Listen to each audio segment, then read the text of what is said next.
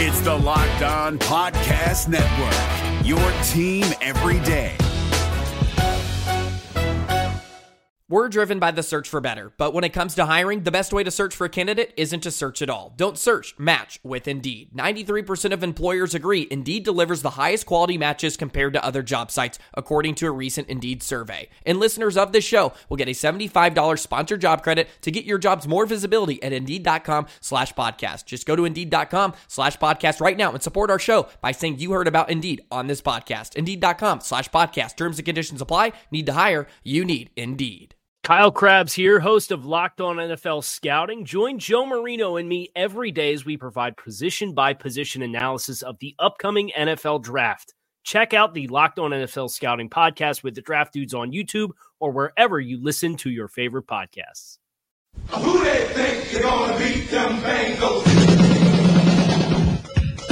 It is the Locked On Bengals podcast with your hosts Joe Goodberry and Jake Lisco. Find us on Twitter at Joe Goodberry and at Jake_NFL. Please like, subscribe, and share as we try to grow this community and pump out daily Bengals content just for you. Who they think they're gonna beat them Bengals? Where they play in the jungle. I'm ready to go. Who they think they're gonna beat them Bengals? Where they play in the jungle. What up, Bengals fans, and welcome to another episode of the Locked On Bengals podcast. Joe is still working night shift, so he answers some questions from you as it is mailbag day here on the Locked On Bengals podcast. He'll answer a few questions in our second segment of the show, and I've got some questions in the third segment of the show. And there's some news today. The CBA is either close to approved or approved, with owners and players coming together to work on finishing the CBA. And there are some bits that are relevant to the Bengals. We'll get more into those next week, but I did answer one question about the CBA in the second part of the mailbag. But first, I want to talk. I know I said yesterday I wasn't going to talk about Joe Burrow, and I was going to let it go, and I was going to say, you know what, I can only talk about this once a week. But then a video came up. He was down in Dallas, and he was talking to a TV station down there. Keith Russell, who's a reporter for CBS DFW, had a quick 2-minute interview with Joe Burrow that's on YouTube. And this guy sounds like so far from anyone who would ever refuse to play for a team. And we're going to listen to that, and we're going to talk about this a little bit today because I'm just... I want to fight it. I know I said yesterday I couldn't deal with it, and it's ridiculous, but I'm going to fight it because it's so beyond the pale. So let's get into that. The narrative continues in the national media, pushed by Pro Football Talk. No longer Dan Patrick. He's learned, I think, to stay out of it. He got some vitriol from the city of Cincinnati with his couple shows suggesting that Joe Burrow should Eli Manning his way out of Cincinnati. And lately it's been Colin Cowherd. It's a lot of Mike Florio, like I said. It's been anybody who has a platform that is talk radio-esque. Anybody who can talk about it. The Ringer's putting out stories, Yahoo Sports, you name it. There's something saying, should Joe Burrow force his way out of Cincinnati? And you just listen to the guy talk. Nothing he said, first off, ever suggests it. And we've talked about that in this segment and on the Locked On Bengals podcast before. People are reading between the lines, grasping at straws, saying, oh, he's showing hesitation. He's talking about leverage. He's talking about blah, blah, blah. And none of this has anything to do with the Cincinnati Bengals. He's been asked point blank, and he said, I have my process, they have their process. That's what everyone says at this point in the draft season. Burrow will meet with the Bengals as soon as this weekend at the NFL Combine, which starts on the 23rd. But this interview he did with Keith Russell in Dallas-Fort Worth, in my opinion, just puts it all to bed. And there's two clips that we're going to listen to that I think speak to the fact that all of this is way overblown by the media. No, he's not committing to the Bengals, but why would you commit to the Bengals in February? Nobody does this. It's not Burrow's job to put the speculation to bed, and the NFL wants the pageantry. So here's the first clip we're going to listen to from that talk with Keith Russell down in Dallas. Number one pick in the NFL draft, the Bengals select. That's not for me to decide. That's out of my control. Even as a guy from Ohio, It's up to them. It's up to them. So there's two ways you can take this, and I guarantee you the way the national media wants to spin this is that he's not embracing it. He's not saying, yeah, I want to go back to Ohio and play for the Bengals. That would be a lot of fun. Although he did say that, and there's plenty of coverage on that if you look for it. He said going back to Ohio would be fun. But in this particular clip, he doesn't say anything. No, he says, it's not up to me. And that's what he's been saying all along. He's saying it's up to them. He's not saying, they have their process to go through. I have my process to go through. He's not even deflecting it in this interview. He's just saying, that isn't up to me. That isn't up to me doesn't mean I don't want to go to Cincinnati. And if that is a conclusion you can draw from that clip, that's beyond me. But even if you get that from that first little soundbite from Joe Burrow, what he had to say later, again, should put it all to bed. He sounds like he's open to whatever comes his way, and the humility is palpable. And let's take a listen to what he had to say that exemplifies that. You want to have as much success as you can early in your career, but at the same time, you understand that as a rookie, you have a lot to learn. And I'm going to go into wherever I'm drafted and be the best teammate I can be. If they ask me to hold a clipboard for 3 years, that's what I'm going to do. And then when my opportunity arises, I'm going to take advantage of it. When you hear a guy say, if they want me to hold a clipboard for 3 years, that's what I'm going to do. And when my opportunity arises, I'm going to do my best, whatever team drafts me. Does that sound like a guy who's going to put an ultimatum out there? You read Jeff Hobson's piece on Bengals.com. He went to Athens, Ohio, and the people he talked to there said that this fits for Joe Burrow. Everybody told Joe Burrow that, you can't win at LSU. They're a 2 tight end offense. What are you doing? And then he goes down there, changes the offense, wins a national championship. Now everyone's saying, you can't win in Cincinnati. You can't turn that team around. This is a kid that turned around his high school football program in Athens, Ohio, who won a national championship for LSU and transformed that college football program, particularly changing the offense, elevating Joe Brady's star and his own star to be sought after in the NFL. And now he's got another challenge. And people that knew him in Athens think he's up for that challenge. And when you listen to this, you hear a humble player who's going to do everything he can to be the best football player for whatever team drafts him. Whatever team drafts him. And that's going to be Cincinnati. Want to go see your Cincinnati Reds this spring during spring training? Well, Arizona is a great place to go, not only see baseball, but to see everything else. And if you go down there and go down for the Cactus League, they've got 10 stadiums, 15 MLB teams, 75-degree temperatures. All 10 stadiums are in the greater Phoenix area within 50 miles. Yeah, you can go down and see your Reds in Goodyear Park down there. Or maybe, we've talked about it before, you're into the craft beer. They've got Four Peaks, Angel's Trumpet Ale House, Goldwater Brewing Company, all known for great beer. Or maybe you're into hiking. Maybe you want to get out in the desert for the numerous national parks down there. Go up to the Grand Canyon. And if you do the canyon, make sure you bring enough water because it's the way back. Unlike most hikes, that's challenging. It's easy going down, hard coming up. Kind of the opposite of the Bengals. We had a hard time with this bad year, and we're going to come up next year. So go on down to Arizona. Take yourself a little spring break. Plan your getaway at visitarizona.com/springtraining. Is your team eliminated from the playoffs and in need of reinforcements? Maybe it's time for a rebuild, or maybe they're just a player or two away from taking home the Lombardi Trophy. Either way, join Keith Sanchez and Damian Parson for Mock Draft Monday on the Locked On NFL Draft Podcast. They'll tell you which college football stars your team will be taking in the 2024 NFL Draft. Check out Mock Draft Monday on the Locked On NFL Draft Podcast, part of the Locked On Podcast Network, your team every day. My turn to answer some questions. It's Joe Goodberry here, and the first thing I want to start with is a question PFF posted on their Twitter handle or Twitter page.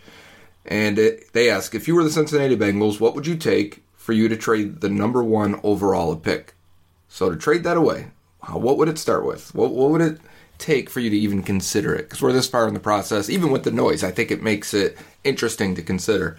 And I said, you don't even answer the phone. I don't answer the phone unless you have 5 first-round picks right on the table, right then and there. And that's where I start. It comes with I mean, you can pull up the trade value chart and things like that, and it's not going to be enough. Nothing you can offer before 5 first-round picks is even close to enough. And I say 5, and I'm really only talking about the Dolphins, because they have 3 this year, and then you would take their next 2, because they're probably still going to be picking top 5 to 10 next year, because they have such a bad roster, and you'd be taking away a lot of those picks. And that's just to start. I'd want some of their second-rounders from this year. I'd want some second-rounders from next year. I'd want to be loaded with picks to the point where you can't fail. And you could still fail. But when you look at the teams that have traded back from these spots, and it usually never works out for them. Because you got to think you're going to hit on half of those picks if you're good. Hitting on half of those, say you end up with 8 premium picks, you end up hitting only half. You get 4 premium players on the team. Does that offset the cost? And one of them is going to be for a quarterback, right? So now you only hit on 3 others. Is Justin Fields and a good guard, linebacker, and corner worth the difference in Joe Burrow? In my opinion, it's not. The opportunity cost isn't worth it. You take Joe Burrow and you move on from there. And that ends that one really quickly. Because that means only the Dolphins can call you. Because I wouldn't want 5 first-round picks spread out over 5 years. That doesn't do enough. The Bengals have to maximize a short window. And spreading out 5 first-round picks over 5 years does not do that, because they would lose some of those big free agents by the time they hit that 5th year. So that's as far as I go with that question. I got some other ones. You guys hit us up on the Locked On Bengals Twitter handle. Make sure you follow that. Make sure you send your questions to them. I know a lot of you will send me some on my account. They get washed out. So there's days I'm getting 300 or so, maybe more. I don't count them. It just feels like 500 some days.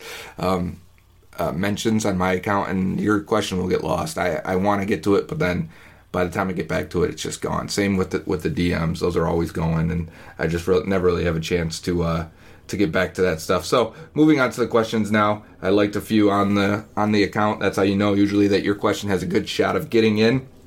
And I'll start right from the top. It's from Alex Hamelgarn. I think I'm on that right. Alex Hem. When looking at draft prospects, how much stock do you put into quality of college competition? Does it matter for certain positions? You do put some stock into it. Obviously, if you're out there just beating up, let's take an example. We'll start at the extremes. Take a D2 or D3 guy. He better dominate, right? If he doesn't dominate the competition in front of him, he's not worth the pick. You can end the tape on one viewing. If he does, great. Then that's what he's supposed to do. And so it doesn't even help him that much, right? It just says, okay, you're at least interesting. But if it's a guy from like Boise State, and they may play 1 or 2 good teams all year, like Utah, and then maybe they get a non-conference game against Oregon, or I don't even know if that's in their conference. My point is, you get a big team, and you play them, and that's the tape. Those are the tapes you start with. You may have, like, I remember going back and watching Andy Dalton's tape, and he had 2 or 3 big games. Those are the tapes you start with. How does he play against the best competition? And while that's worth a lot and valuable, it doesn't tell the whole story. I think, staying on Boise, actually, I remember Doug Martin. That year there was some other, Trent Richardson, from Alabama that year. And Doug Martin was from Boise State. And there were questions like, well, who did he play? He's breaking all these tackles, but who did he play? And the trends or history shows it really doesn't matter. If you break tackles at a college level, as long as you're not playing complete bums, and I'm talking like the lowest of the lows, as long as you're playing your fair competition and you're breaking tackles or making people miss, that will translate to the NFL. Whereas Trent Richardson was more of a power guy that would run through people, had great blocking at Alabama, and played against great competition. It really didn't end up translating to the NFL game. Now, he had other issues, I think, and Doug Martin was fantastic for a short period. But the point is that you still have to take them case by case and see what translates. If a guy goes out there and, say he's a receiver, and he just makes contested grab after contested grab at Arizona State, and he doesn't really play too much competition, he doesn't really separate from those guys that are running 4.5s and 4.6s, you kind of will be like, I don't know that he's going to get open against higher level athletes in the NFL. And I think that's where it goes to. And so it's a case by case thing. And in the case of Joe Burrow, doing it against SEC defenses the entire year is impressive. There was no competition for what LSU was doing on offense. So that is a good thing. It's a bonus point, if anything. It's not a whole basis of your evaluation. It's a bonus point. Next question's from Zach Scalfaro. Who are some players you'll make a final decision on when the combine results are finalized? Who are you looking forward to the most? And I'm kind of going to change your question a little bit, Zach, because I don't know that I'm in position to finalize grades because I'm still working through tape on a lot of these guys. But it is the right question because teams are at that point now to put the final stamp on them unless they need to meet them, right, and see these guys face to face. That's part of the process. But for the combine, it depends on the player because if a guy like Isaiah Simmons, the Clemson linebacker, tests like a freak, does that push him from a top 5 player to a top 3 player? Probably not. You already know he's an athletic freak, right? If a guy is super fast, Henry Ruggs is super fast, right? We know he's fast. And then he goes and runs a 4.28. Are we like, nah, he's got to go top 10 now? That will be the narrative, but it's not correct. You shouldn't count it twice. So if a guy is slow and you know he's slow and you still like him and he runs slow, you don't move him down the board. He is exactly what he tested. So for like 80% of these guys, they're going to do exactly what you thought. And that's the goal. They're supposed to just make it out cleanly and do exactly what the tape says. But there's going to be 20% and probably 10 on each side that either test way below what you expected or way above what you expected. And those are the guys. So like 80% of these guys you can hit the final stamp on and say, we're good. Let's keep moving. The tape confirms what we saw. Or the measurements confirms what we saw on the tape. For the other 10% on each side, you have to go back to the tape. And so if he runs really fast or jumps high or is really athletic, you're going to say, man, I didn't see that too much on tape. I'm going to have to go back and look. Is he a freak athlete and just wasn't used that way? Go and watch. Or the opposite. Someone like Orlando Brown a few years ago, who was projected as a top 20 pick, had the worst combine performance of all time for tackles. And everyone goes, whoa, is he unprepared? Is he not working? Is he a guy you're going to have trouble with like that?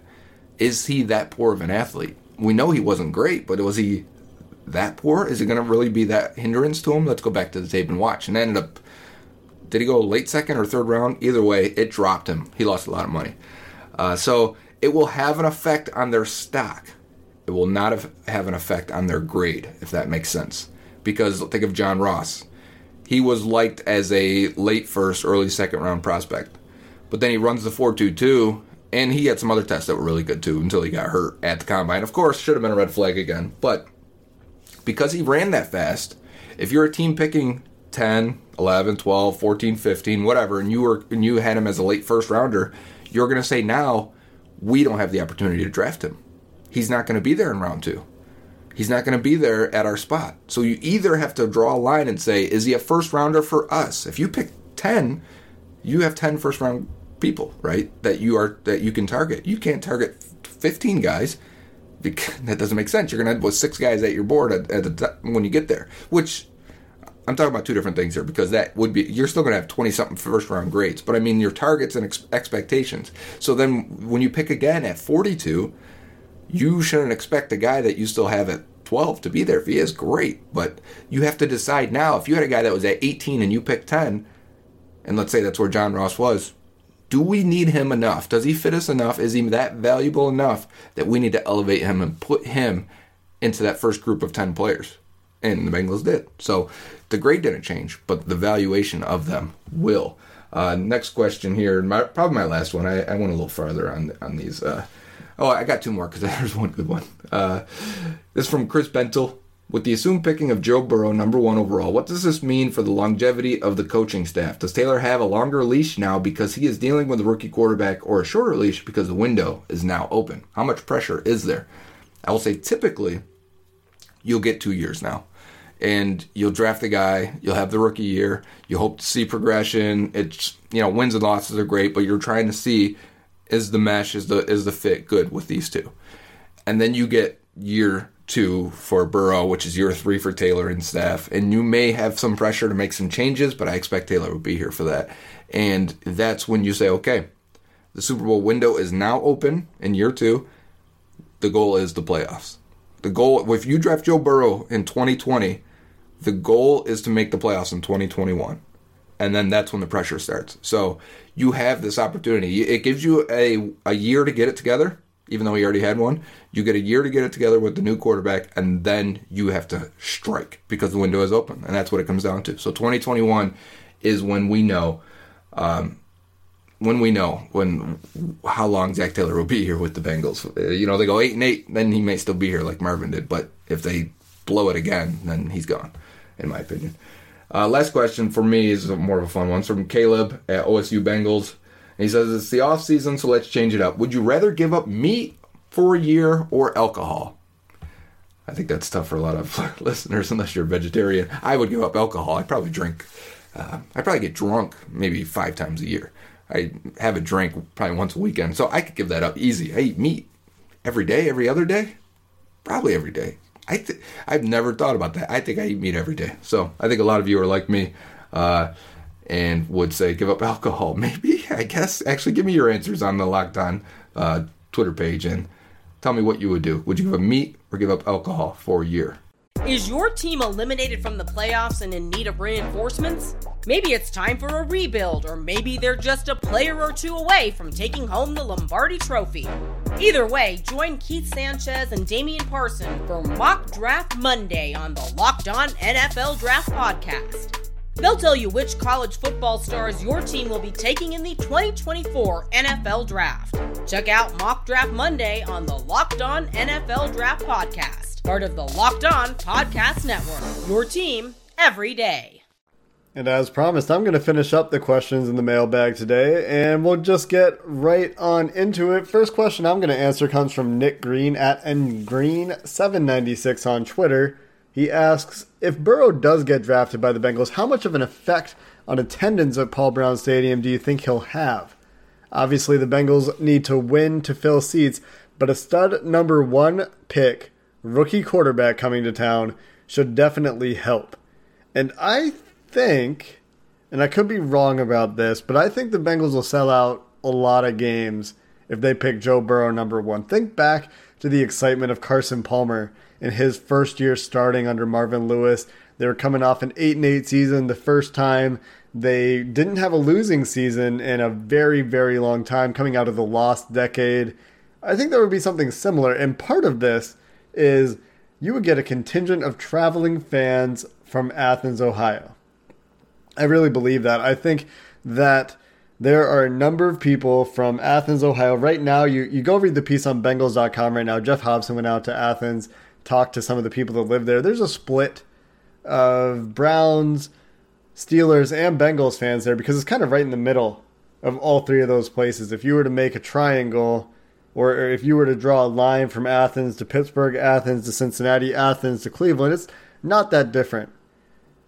So there's a mix of fans there, but if Joe Burrow becomes a Cincinnati Bengal, when Joe Burrow becomes a Cincinnati Bengal, I think a lot of those people convert, and I bet a lot of them travel to Cincinnati, especially in the first year, to fill some of those seats, and just the excitement, right? And with the expectation that the Bengals will do more in free agency this year as well, I think there will be a lot of excitement around the team. There's going to be new, young talent, and Joe Burrow certainly, I think, can fill some seats. I think that it will have a dramatic effect on attendance. You got to remember, 2019, their worst year since the 90s in terms of attendance.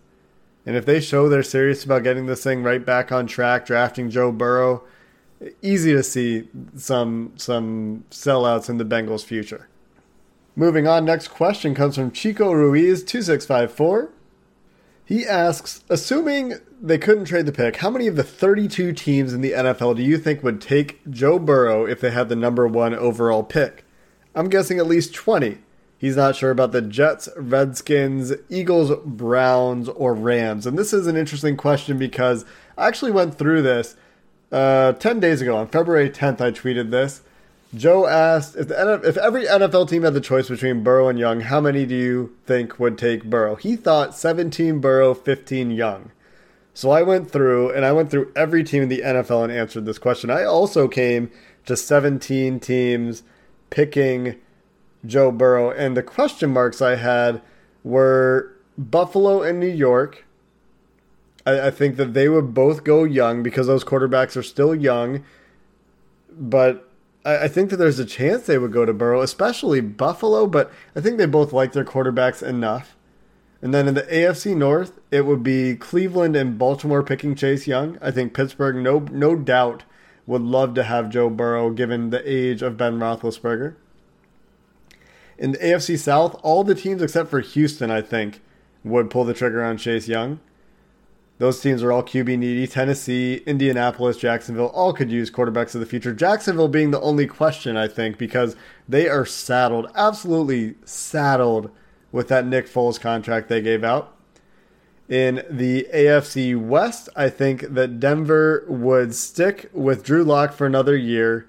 Kansas City, obviously, is satisfied at quarterback, but Oakland and the Chargers, both easy Joe Burrow. In the NFC East, switching gears, I think all 4 teams pick Chase Young. Washington has Dwayne Haskins. The Giants like Daniel Jones for some reason. Dallas, I expect to bring back Dak Prescott. And Philly, you've got Carson Wentz. And there's a bit of a question for me with Washington as to whether or not they're committed with Dwayne Haskins. But I think that he gets at least one more year, right? And so I think all 4 of those teams pick Chase Young. Don't pick a quarterback, despite those quarterback situations for New York and Washington not being very good, just because of the recency of drafting their guy. And Gettleman's stubbornness, I don't see them going for it. Then you go to the NFC North, and these are all teams that have decent situations at quarterback, except for Chicago, but I think they all would pick Joe Burrow. Green Bay, you have Aaron Rodgers. He's aging, and Green Bay has shown the willingness to pick a quarterback behind an aging star before, obviously Aaron Rodgers. Minnesota, I think, could use a young quarterback, and I think that's an easy Burrow. Chicago, obviously, to replace the experiment that hasn't worked out very well for them with Mitchell Trubisky, who's going to go down as one of the bigger busts, could go down as one of the bigger busts in NFL history. And Detroit, with the age and the injuries for Matthew Stafford, I know he's still relatively young for quarterbacks in the NFL, but I have a hard time thinking they wouldn't pull the trigger there. NFC South, I think only Atlanta sticks with Chase Young, but then I looked and I saw how old Matt Ryan was, so it wouldn't surprise me if all 4 of these teams picked Burrow. Carolina, with Cam Newton having question marks around injury, I could see them going Burrow pretty easily here and then trying to deal Cam the way the Bengals are with Andy Dalton. Tampa doesn't have a quarterback under contract right now. Easy way to fix that, draft Joe Burrow. Atlanta, I originally went with Young because I think Matt Ryan has some years left, but that team has not won much lately, and it wouldn't surprise me at all after I checked on Matt Ryan's age if they were to go Burrow instead. And then New Orleans, obviously Joe Burrow to succeed Drew Brees, and that would happen in pretty short order, I think. So then last division is the NFC West. I think San Francisco picks Burrow, and this isn't because they necessarily aren't happy with Jimmy G. I think that this is because they don't need another first-round defensive lineman. They've got so many of them on that team, it just doesn't make sense to me for them to go there again. And then Seattle, the Los Angeles Rams, and Arizona, I think all of those teams would land on Chase Young as well. So I end up at 17 or 18, not quite 20, but that's every team in the NFL and which way I think they would go. And obviously the Bengals will pick Joe Burrow. Next question comes from Bengals fan forever. Love for future A1 on Twitter.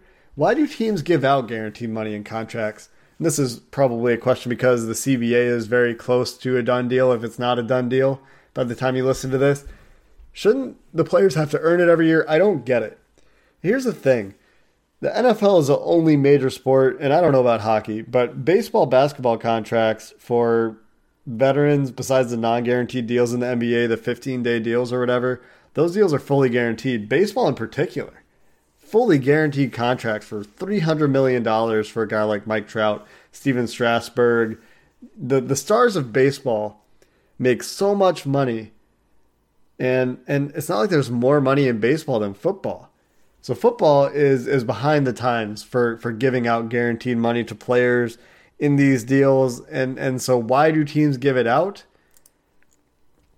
It's just the way it works in sports. The players deserve some level of guaranteed salary because the organizations have guaranteed revenue sharing, and the players are guaranteed a certain portion of that revenue as well because the players are the ones that are driving that revenue to the teams.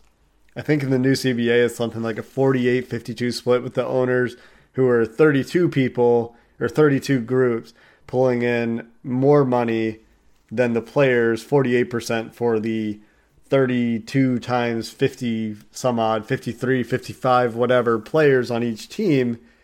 The skew heavily favors the owners. So why do teams give out guaranteed money in contracts? Because that's the way labor relations are going in professional sports. The players, in my opinion, deserve more credit than the owners for the money that the NFL is bringing in. And since the players are the ones that are the product, they deserve to get paid for it, even if they get hurt.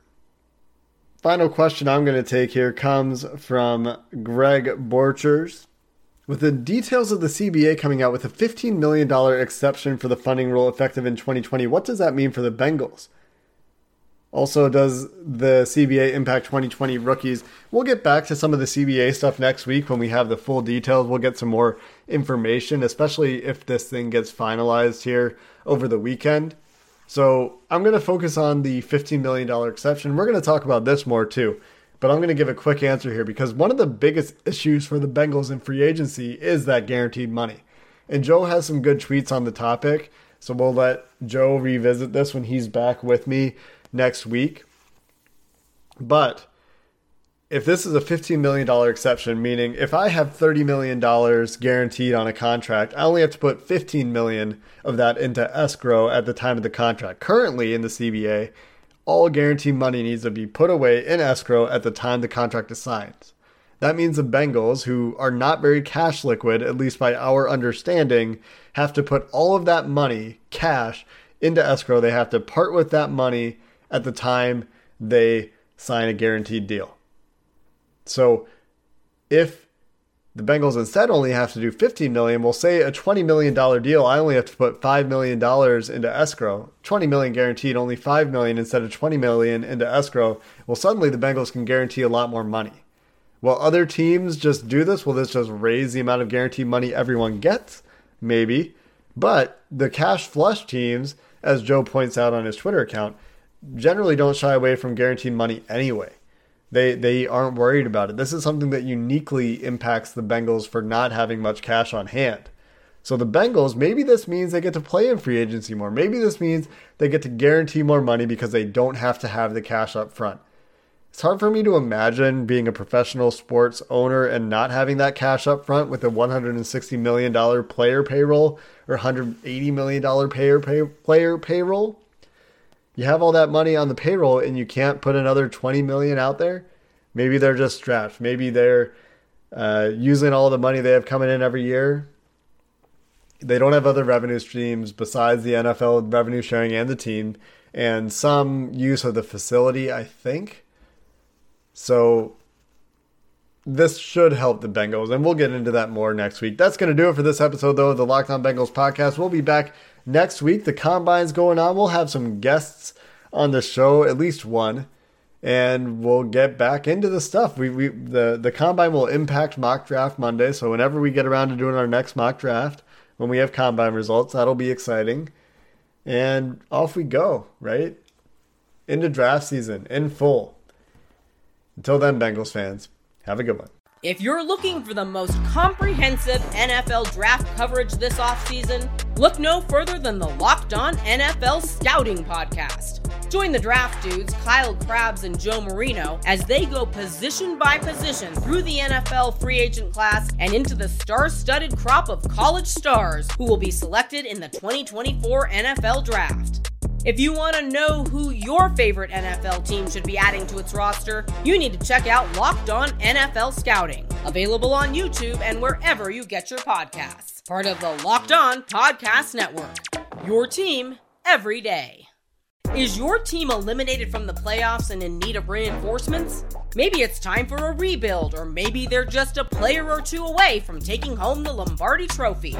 Either way, join Keith Sanchez and Damian Parson for Mock Draft Monday on the Locked On NFL Draft Podcast. They'll tell you which college football stars your team will be taking in the 2024 NFL Draft. Check out Mock Draft Monday on the Locked On NFL Draft Podcast, part of the Locked On Podcast Network, your team every day.